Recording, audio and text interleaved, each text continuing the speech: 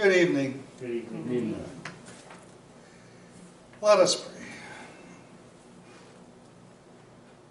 Lord Jesus, you told your disciples not to let their hearts be troubled, and you told them when they were in the middle of trouble and when more troubles were to come.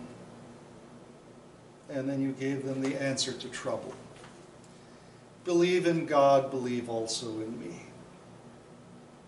Help us with our trouble, the things that trouble our hearts, by drawing us to yourself, by leading us to trust in your power, and leading us to trust in your promise. That no matter what happens, we are safe in your hands. Amen. All right.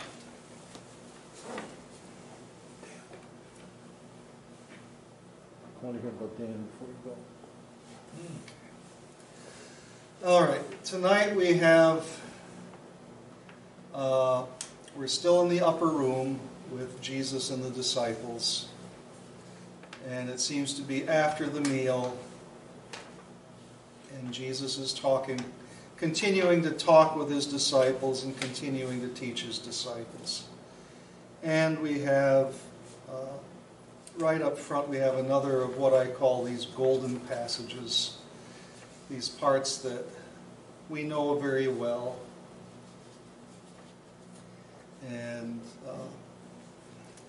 John 14 is a very favorite funeral text. And today for Donna's funeral, since I thought I'm preparing John 14 for Bible class, I'll use John 14 for her funeral text.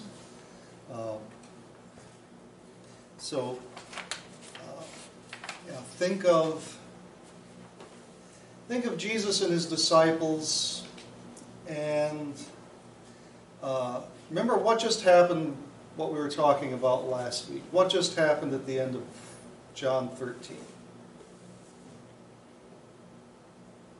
I tell you the truth, one of you will betray me. And then Peter says, Lord, I'll even go to the death with you. And he says, no, you won't. Before the cock crows twice, you will deny me thrice.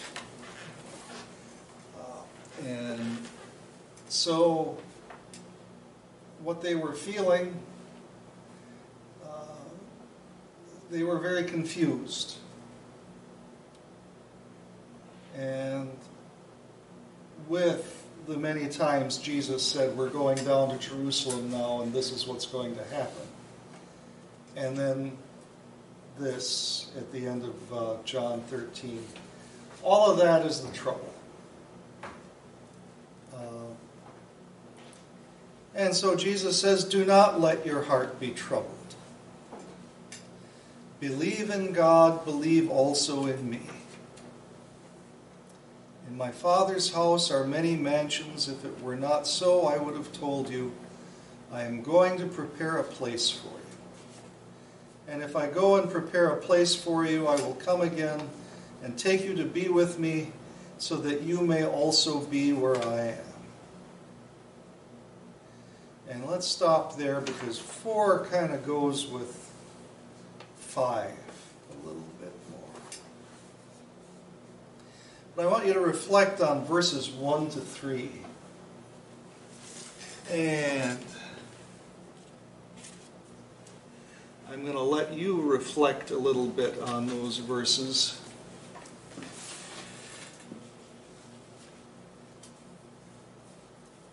What kind of doctrine do you see in these verses?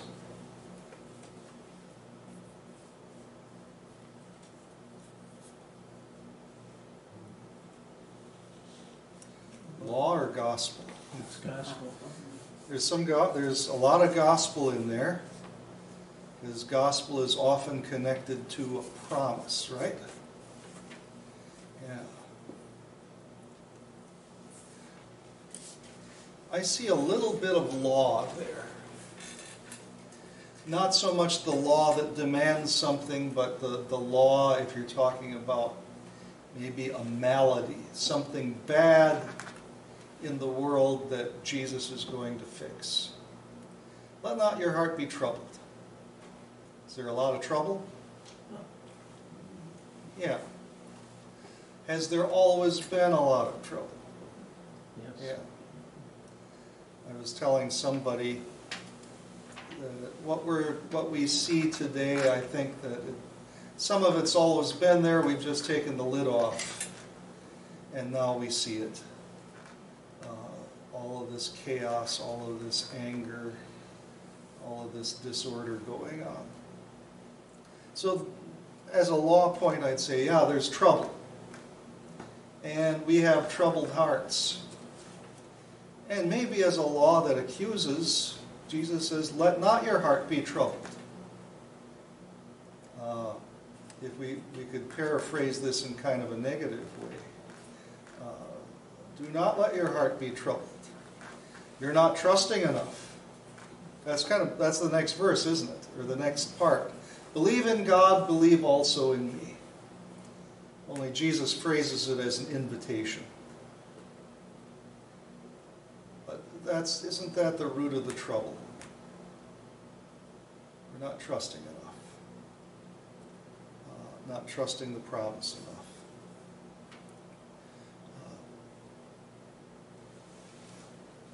In my Father's house are many mansions. That's the traditional rendering. In my Father's house are many rooms, dwelling places. The idea is a permanent dwelling place rather than a tent or a shack. Permanent dwelling. The part about if I go to prepare a place for you, come back to take you to be where I am. There's one archaeologist and teacher, maybe you remember we watched some Holy Land videos. Pastor Wendland did some Bible classes quite a while ago. Ray Vanderlaan is the archaeologist teacher's name. And he makes a connection between this section, I go to prepare a place for you, and I will come to take you to be with me where I am. In my Father's house there are many rooms.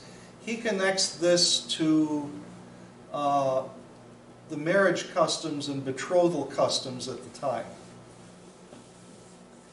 And, well, you remember Mary and Joseph, that they were betrothed, or to be taxed with Mary, his espoused wife. And what the custom, the wedding custom at the time is with arrangements with the families, a bride and groom would be pledged to each other. And that would be the betrothal. And then they would say, okay, a year from now will be the wedding. And meanwhile, the groom would go to his father's house to build on a room for his wife and his future family. So, I go to prepare a place for you. I will come back and take you to be with me. And that they wouldn't live together as husband and wife until after the wedding, a year hence. And so that makes some sense with all of these different elements. I go to prepare a place in my Father's house, come back to take you with me. We think of that biblical picture of the church as the bride of Christ.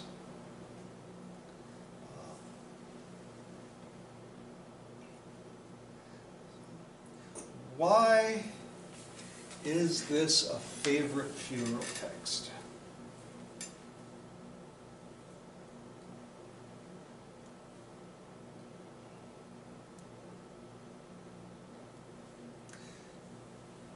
It's a favorite funeral text for preachers because it's easy.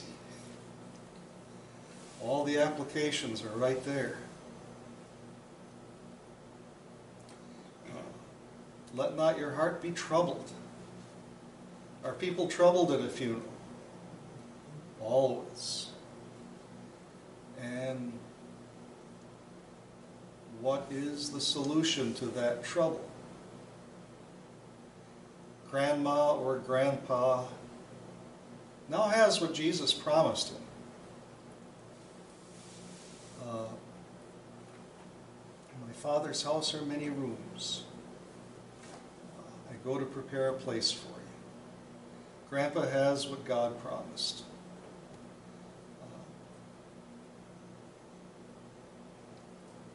And I always make the connection to the disciples. Yes, they were troubled. More trouble was to come. That's what I was talking about on Sunday. With the exception of John himself and Judas, what happened to the other 10? Well, martyred. They all were martyred because they were proclaiming the gospel.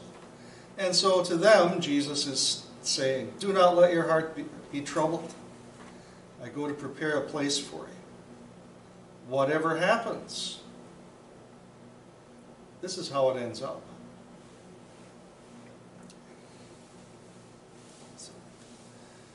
All right.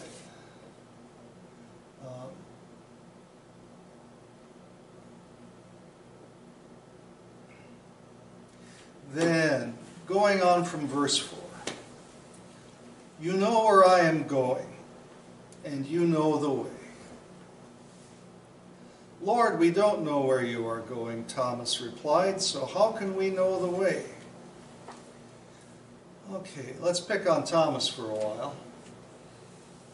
We heard Thomas speak once before. Do you remember when that was?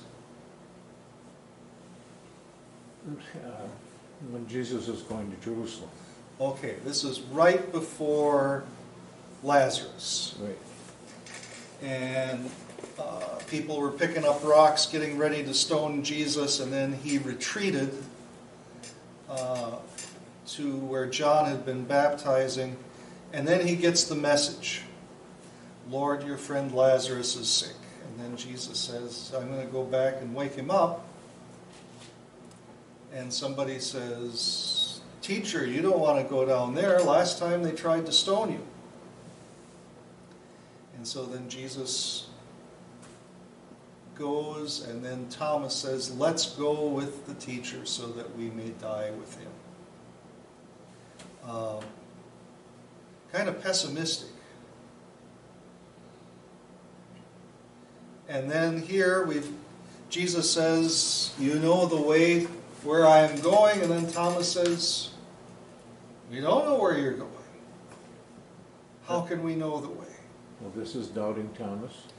And the same. well, he's not doubting Thomas. No, yet. but I mean, it's the same. This is the same Thomas. Because there was two Thomases, right? No, just one. I mean, in as far as disciples. Yeah, just one Thomas. Oh, okay. So the two Thomases, there is a theory about that. Thomas's name means twin. And so when we get to that part of Scripture, we'll talk about that. Anyway, now looking ahead, this is quite a few chapters ahead, but only a few days ahead. Then what's Thomas going to be saying? Unless I see the nail prints in his hands and feet and put my finger where the nails were, I won't believe it. So we talk about Thomas as being the doubter. As I was thinking of these three things. Lord, last time they picked up rocks and were ready to stone you. Let's go to Jerusalem so that we may die with him. And then, Lord, we don't know the way. And then, unless I see the nail prints and all of that, it is doubt. But isn't it looking at everything from purely an earthly viewpoint? That that Jesus says, I got to go back to Judea and complete my work, and well, we can go and we'll die with him. And Jesus is talking about, I'm going to prepare a place for you, and you know the way, and he looks at it from an earthly viewpoint. Way to where? Way to what? And we've seen the Lord, and it's like, dead people don't rise. I have to see the nail prints in his hands. The theory about Thomas is that because his name also means twin, is that sometimes twins are known for playing tricks on people. That that wasn't me, that was my evil twin brother Skippy, And so when he hears the disciples saying, we have seen the Lord, he's thinking, it's kind of extreme, but he's thinking, maybe Jesus is playing the twin trick. Maybe Jesus has a twin brother. That's the theory behind Thomas and maybe Thomas being a twin. But we'll save that for when we get to the Easter account. So, Lord, we don't know where you're going. We've had this, another theme that we've had again and again is the cluelessness of the disciples. And here that is again. So, we don't know where you are going, so how can we know the way?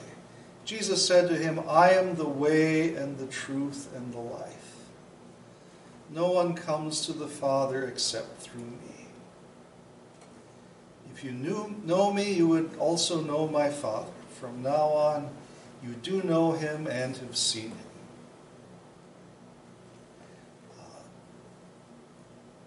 Okay. Think of those three main words in verse 6. I am the way.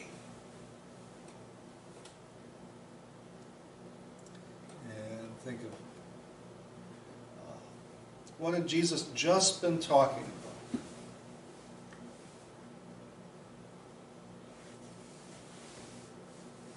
about? Afterlife. Yeah, an afterlife and a way to my Father's house.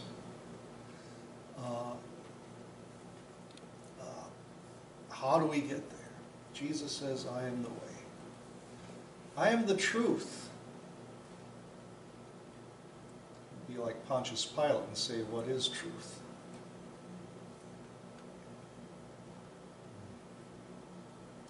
What does it mean that Jesus says he's the truth?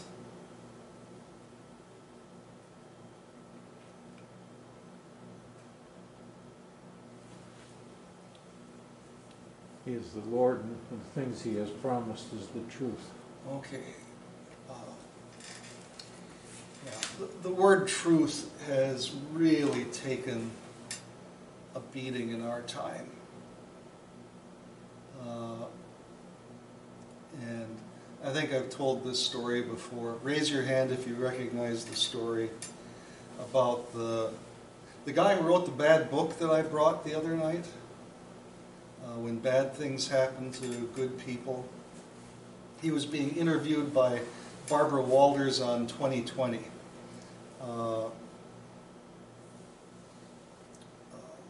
Rabbi Kushner.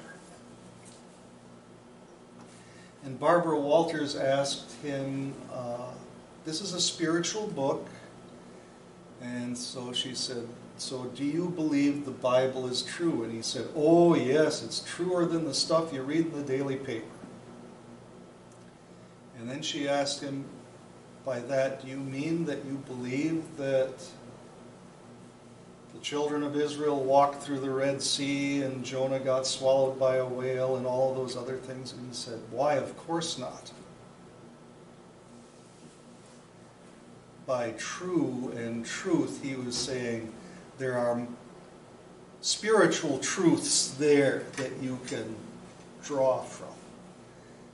He did not mean these things really happened.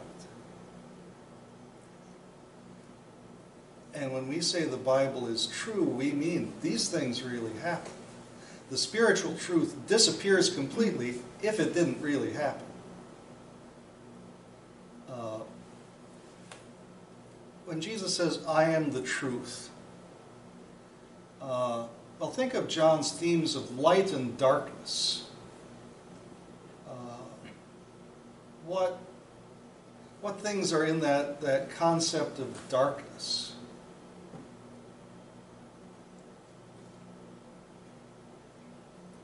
Or maybe you could connect that to truth. What's the opposite of truth? Darkness is the devil and lies. Yeah, lies, deception, bait and switch. And Jesus says, I am the truth. Does Jesus lay everything out there for us? Yeah. Maybe he doesn't tell us everything we want to know, but he tells us everything that we need to know. And he's not telling us that he's something that he isn't. I am the truth. I am the life. Oh, that gives me a link forward to something that Jesus is going to say about vines and branches.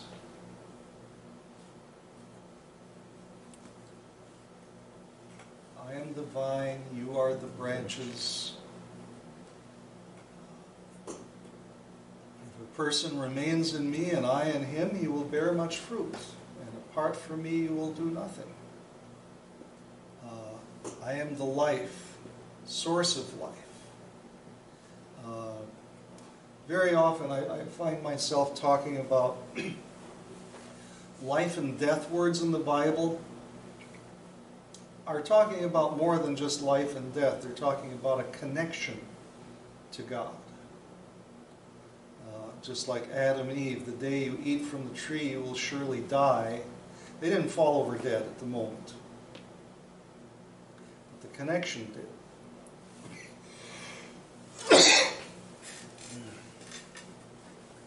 So I am the way, the truth, and the life. I'm the way to God, the way to eternal life. The truth, everything is clear and open to you. And the life, source of life, connection to life. And then Jesus is exclusive. No one comes to the Father except through me.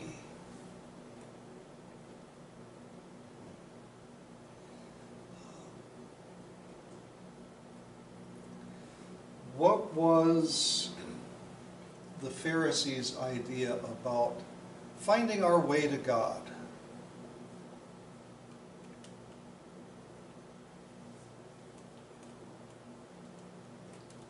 And they had to keep the law. Yeah, keep the law. Keeps the law with exactness and precision, every last minutia of the law. That's probably the true meaning of you diligently search the scriptures because you think you find eternal life in them. But these are the scriptures that testify about me.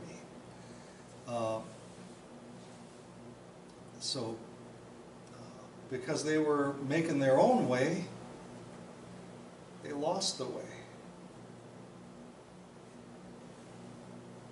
Somebody once said that there are only two paths to heaven. One is through Jesus. The other is do it yourself. And can you? No. And that every false religion can ultimately be boiled down to do it yourself. Keeping of a law or a system of laws. And Jesus says, you come to the Father through me. That's what Christ alone means, and that's what grace alone means. Verse 7, Jesus says, if you know me, you would also know my Father. From now on, you do know him and have seen him. On our what to look for sheet, I'm going to go to other scriptures, parallels, near parallels, similar sections. Do these verses remind you of anything in the Gospel of John that we've seen already? If you knew me, you would also know my Father.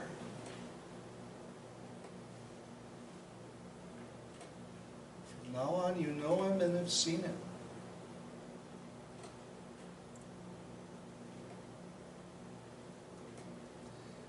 Oh, it was right after he talked about himself as the Good Shepherd.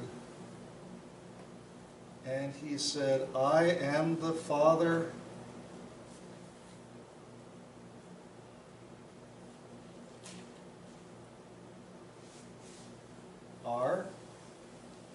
are one.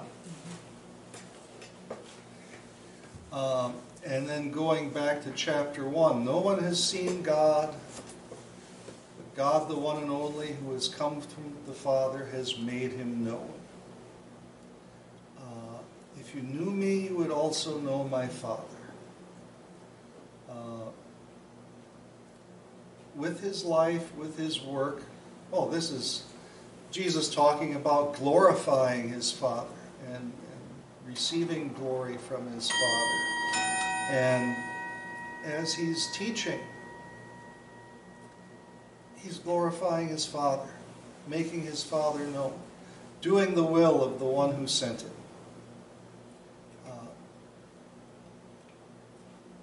From now on, you do know him and have seen him. And remember, one of our themes that we've got that keeps coming back is kind of the cluelessness of the disciples, even though Jesus is teaching them anyway. Lord, said Philip, show us the Father, and that is enough for us. Have I been with you so long, Jesus answered, and you still do not know me, Philip? The one who has seen me has seen the Father. How can you say, show us the Father? Don't you believe that I am in the Father and the Father is in me? The words I am telling you, I am not speaking on my own, but the Father who remains in me is doing his works. Believe me that I am in the Father and the Father is in me, or else believe because of the works themselves.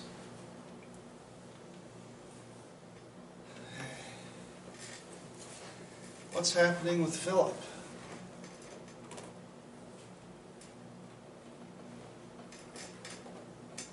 We often think of Thomas as the one who wants to see some kind of proof, but what about Philip?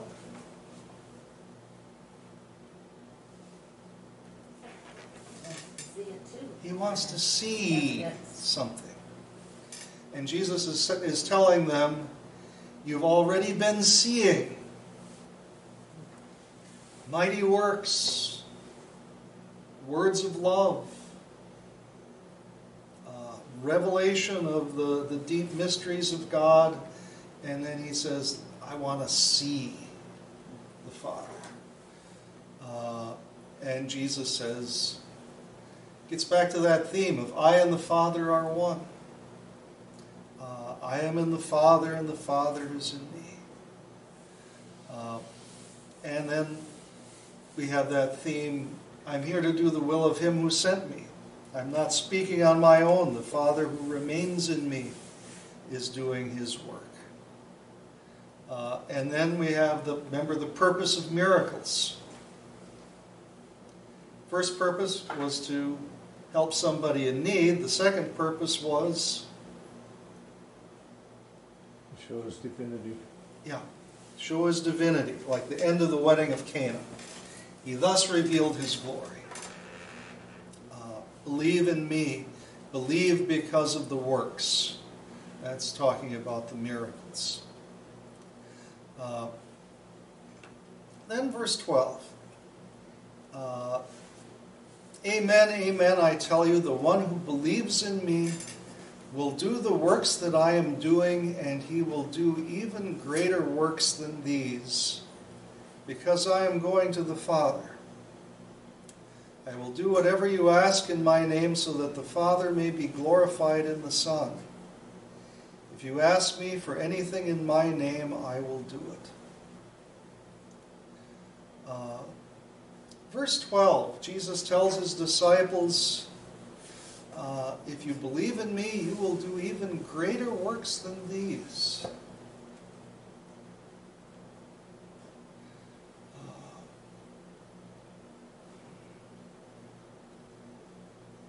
How would the disciples be doing greater works than Jesus had been doing?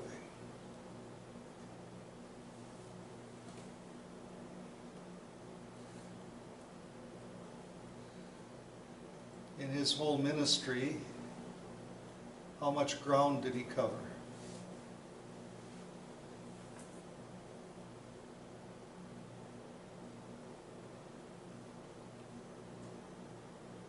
Just that 70-mile area from Galilee to Judea. Where did Peter go? Turkey, Greece, Yeah, Rome. Turkey and Greece, we're pretty sure. How much did Jesus write? The only record of him writing anything was when this woman was about to be stoned, and he's doodling on the ground. That's the only record of Jesus writing anything. What did Peter write? 2 letters. What did Matthew write? 28 chapters of the gospel. Peter may have dictated 16 chapters of Mark. And John wrote his gospel and 3 letters. And they reached out to the whole world.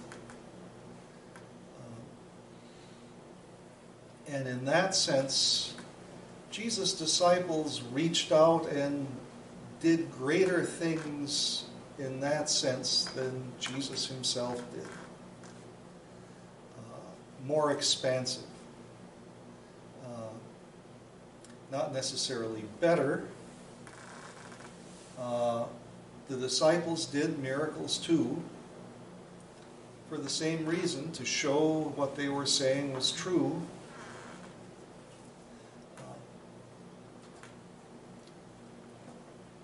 Then, verses 13 and 14, I will do whatever you ask in my name, so the Father may be glorified in the Son. If you ask me for anything in my name, I will do it. In many of our prayers, we ask this in Jesus' name. Or in the liturgical phrase is, through Jesus Christ our Lord. What does that mean? We ask for things in Jesus' name.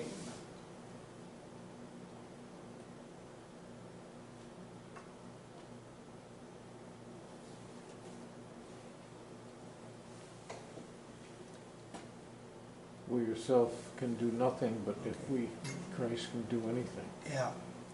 And I see this as being connected to I am the way, rather than you try to make your own way.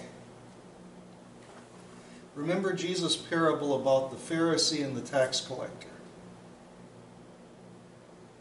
And what was the Pharisee's prayer like, and how was he trying to make his own way to getting his prayer answered?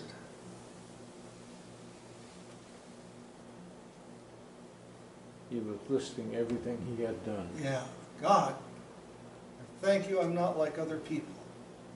Murderers, adulterers, thieves, cheats. And especially I thank you, I'm not like that tax collector over there. And the tax collector was relying on God's mercy alone. God, have mercy on me, a sinner. The Pharisee was pretty much praying in his own name. God, you got to do this for me because I've been so good to you. And if we ever approach God in that way, he can laugh and say, yeah, and I remember other times too. You haven't always been that good. I remember those too. But if we point to Christ and say, for this reason, listen to my prayer, then he has reason.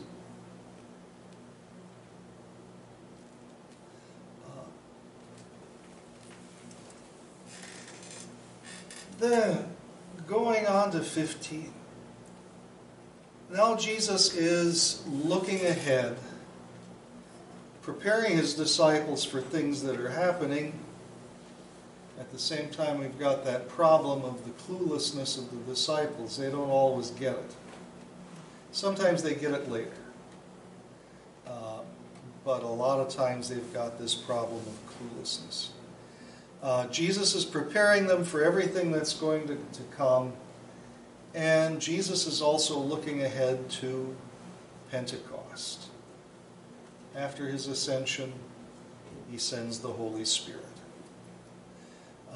If you love me, hold on to my commands. I will ask the Father, and he will give you another counselor to be with you forever.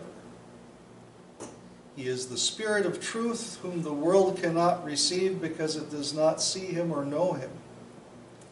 You know him because he stays with you and will be with you. Jesus connects love to obedience.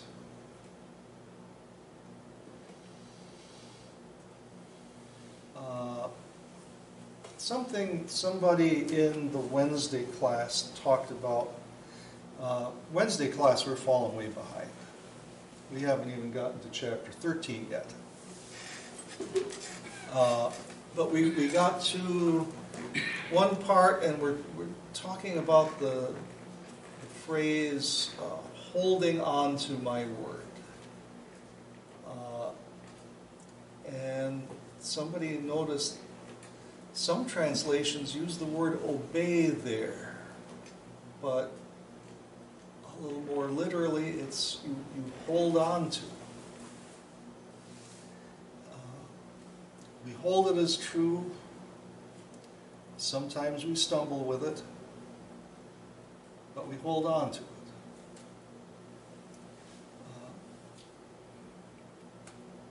If you love me, hold on to my commands.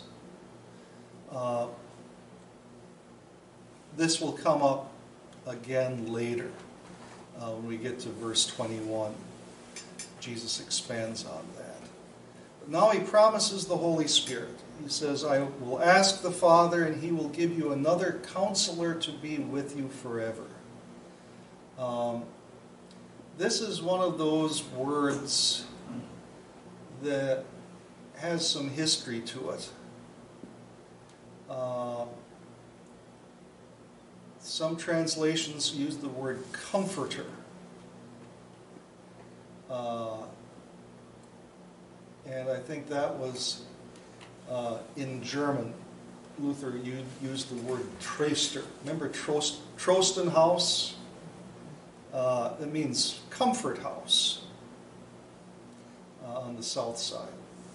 The Holy Spirit as comforter, counselor. I think the newer edition of the NIV has advocate. The New King James Version, I think, has helper. So comforter, counselor, advocate, helper. Ready for the $10 word of the night? Or a little Greek? Greek to me. Sure.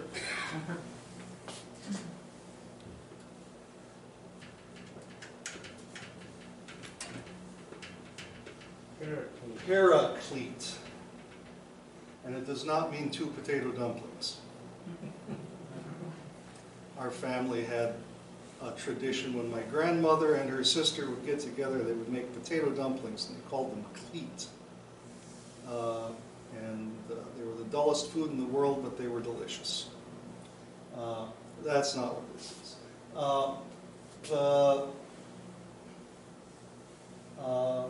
The word paraclete in Greek comes from the Greek word kaleo, which means to call. Ecclesia, the word for church, has that same, if you see the CL there, that's the kaleo root, means to call. So paraclete means somebody called to your side, alongside, parallel. So somebody called to be at your side.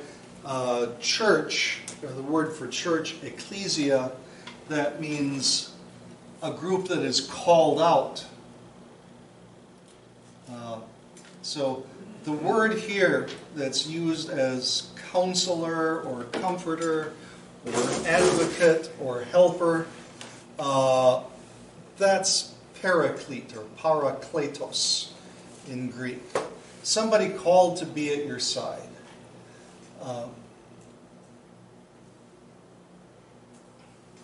And so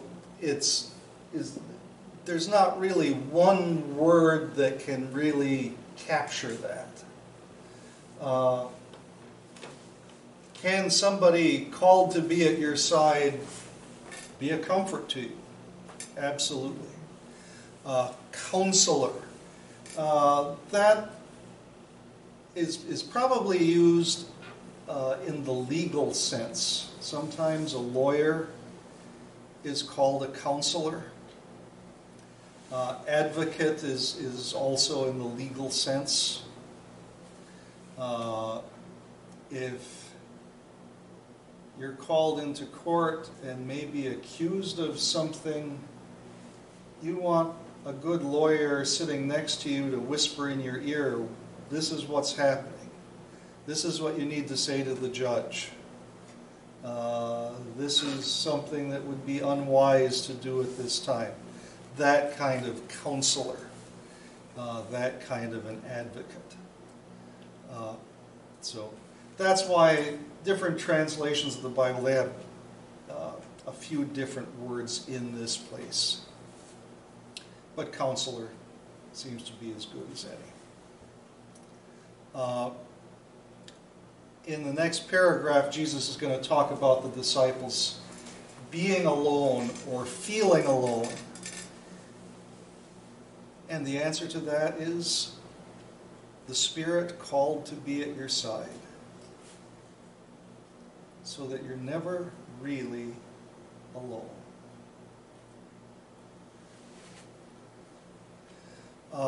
Remember we had, Jesus says, I am the way and the truth and the life.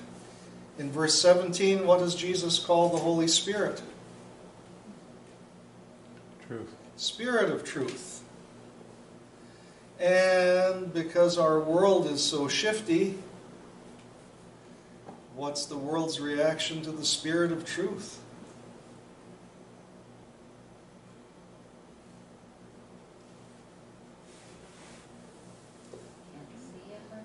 It can't, what is it? It says see him or know him. Yeah, the world doesn't see him or know him because they can't receive him. And I see this as being very close to what we've been talking about with hardness of heart. The truth can be displayed right in front of somebody, and if they're not holding to the truth or they don't want the truth, if the king of Egypt thinks he's a god himself, he's going to throw spears at that pillar of fire, isn't he?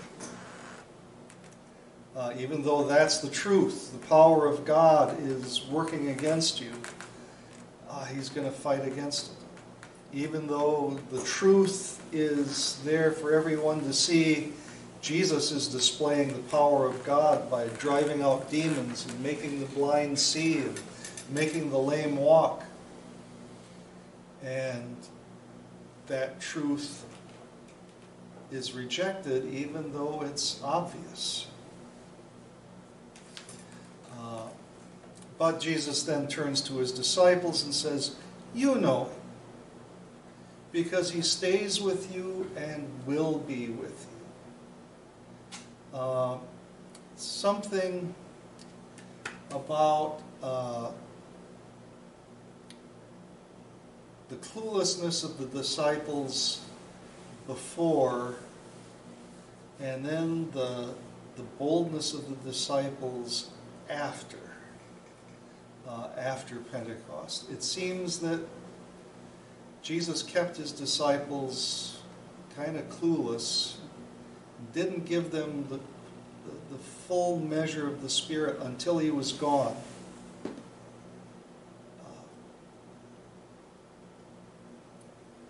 And so Jesus says, these things aren't going to happen until I go. And that now Jesus was that one called to be at their side, and then later it was the Holy Spirit who was going to do the same thing. Verse 18, "I will not leave you as orphans. I am coming to you. In a little while the world will see me no longer, but you will see me. Because I live, you also will live. In that day you will know that I am in my Father, and you in me, and I in you. The one who has my commands and holds on to them is the one who loves me. And the one who loves me will be loved by my Father. I too will love him and show myself to him."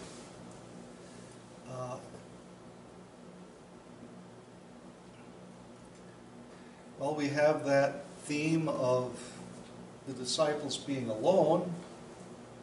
I'm not leaving you like orphans. I'm coming to you. In a little while the world will see me no longer, but you will see me. Did the risen Christ appear to the chief priests or to the Pharisees?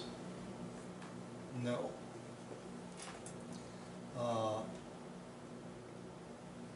He appeared to his disciples. The world will not see me, but you will see me.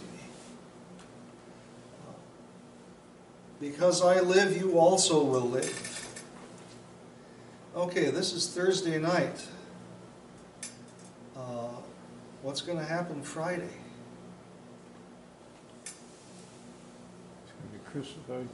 Yeah. And if the disciples remember this short phrase, when they know that Jesus is dead,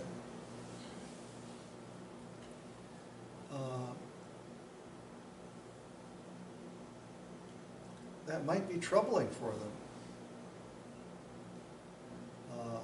Especially if they're stuck in clueless mode, which they seem to be. And then when they see Jesus, if they remember this short phrase, then that's going to be that much more joy. Because I live, you also will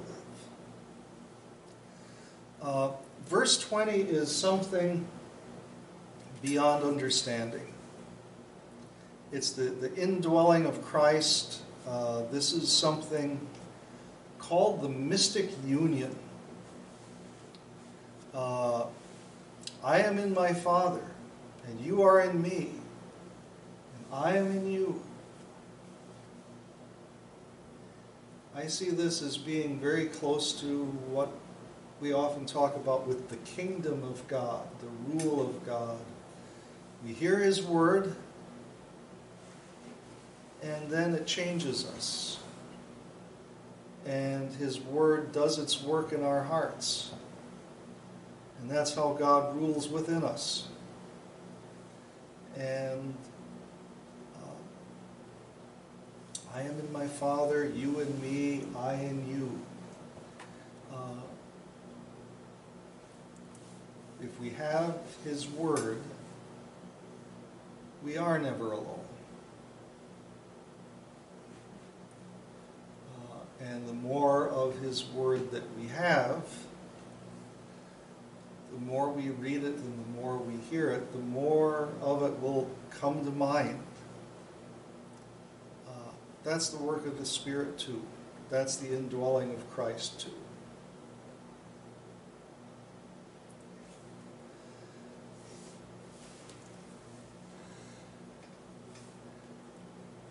Then,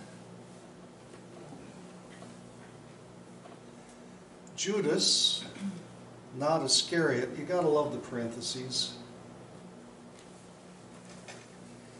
making a point of telling us not Judas Iscariot. Judas, not Iscariot, said to him, Lord, what has happened that you're going to show yourself to us and not to the world? Jesus answered him, if anyone loves me, he will hold on to my word. My Father will love him, we will come to him and make our home with him. The one who does not love me does not hold on to my words. The word that you are hearing is not mine, but it is from the Father who sent me. There we have that theme of obedience and holding on to the word connected with love. Think of Jesus' description of the Last Judgment. The king will say to those on his right hand, come you who are blessed by my Father, because I was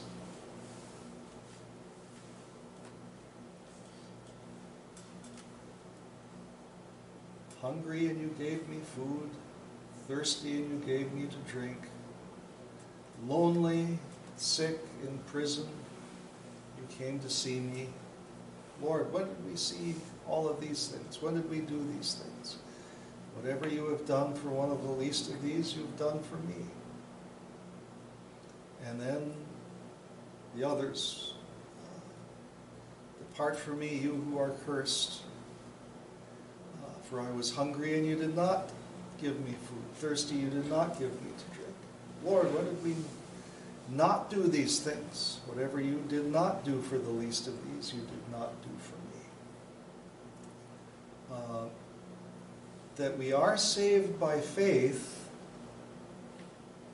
but as we live our faith and we hold on to His Word and His teaching, that affects our actions. Somebody said it this way, we're saved by faith alone, but faith is never remains alone. Faith shows itself.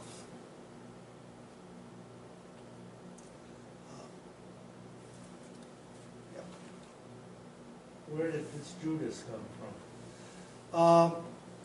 I think this other Judas, some of the disciples had several names, and I think that this one may be the one also known as Thaddeus.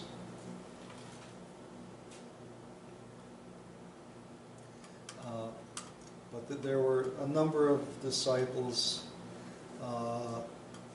Matthew was also known as Levi.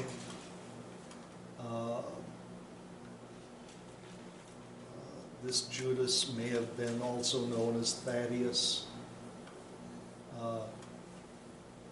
So Judas, think of the Hebrew name Judah. In Greek they like to put S's on names that end with a vowel to make them sound more masculine. And so that's why Judas has an S on it. That's the same, it's the Hebrew name Judah. So, and because there was still the Judea, it was still a tribe, Judah was probably still a common name.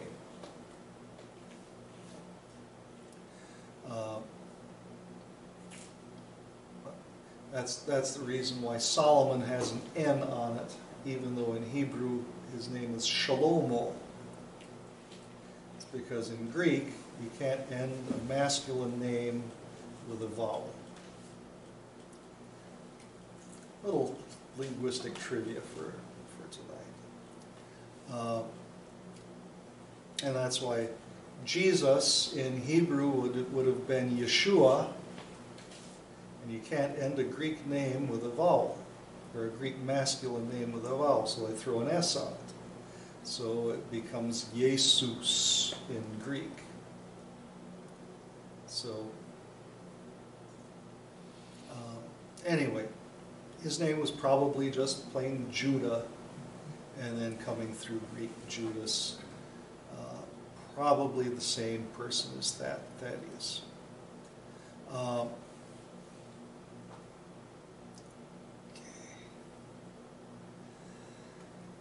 Then, verse 25, and I think we'll save 27 because that's another one of these golden passages. We'll save 27 for next time. Jesus says, I have told you these things while staying with you, but the Counselor, the Holy Spirit, whom the Father will send in my name, will teach you all things and remind you of everything I told you. This reminds me of the doctrine of inspiration.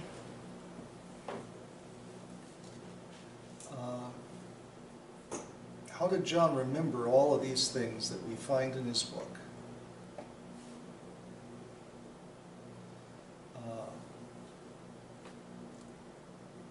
He had his memory to go on, but he had something more than his memory to go on, didn't he?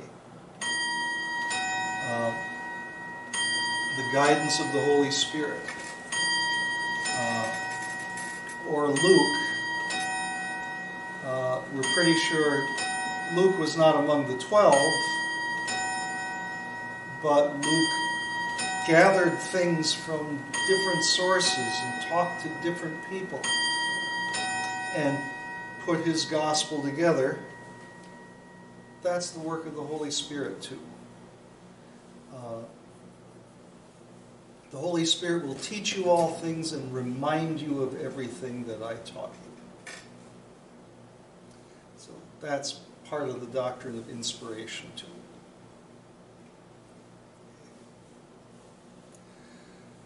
All right, any questions on anything that we covered so far tonight?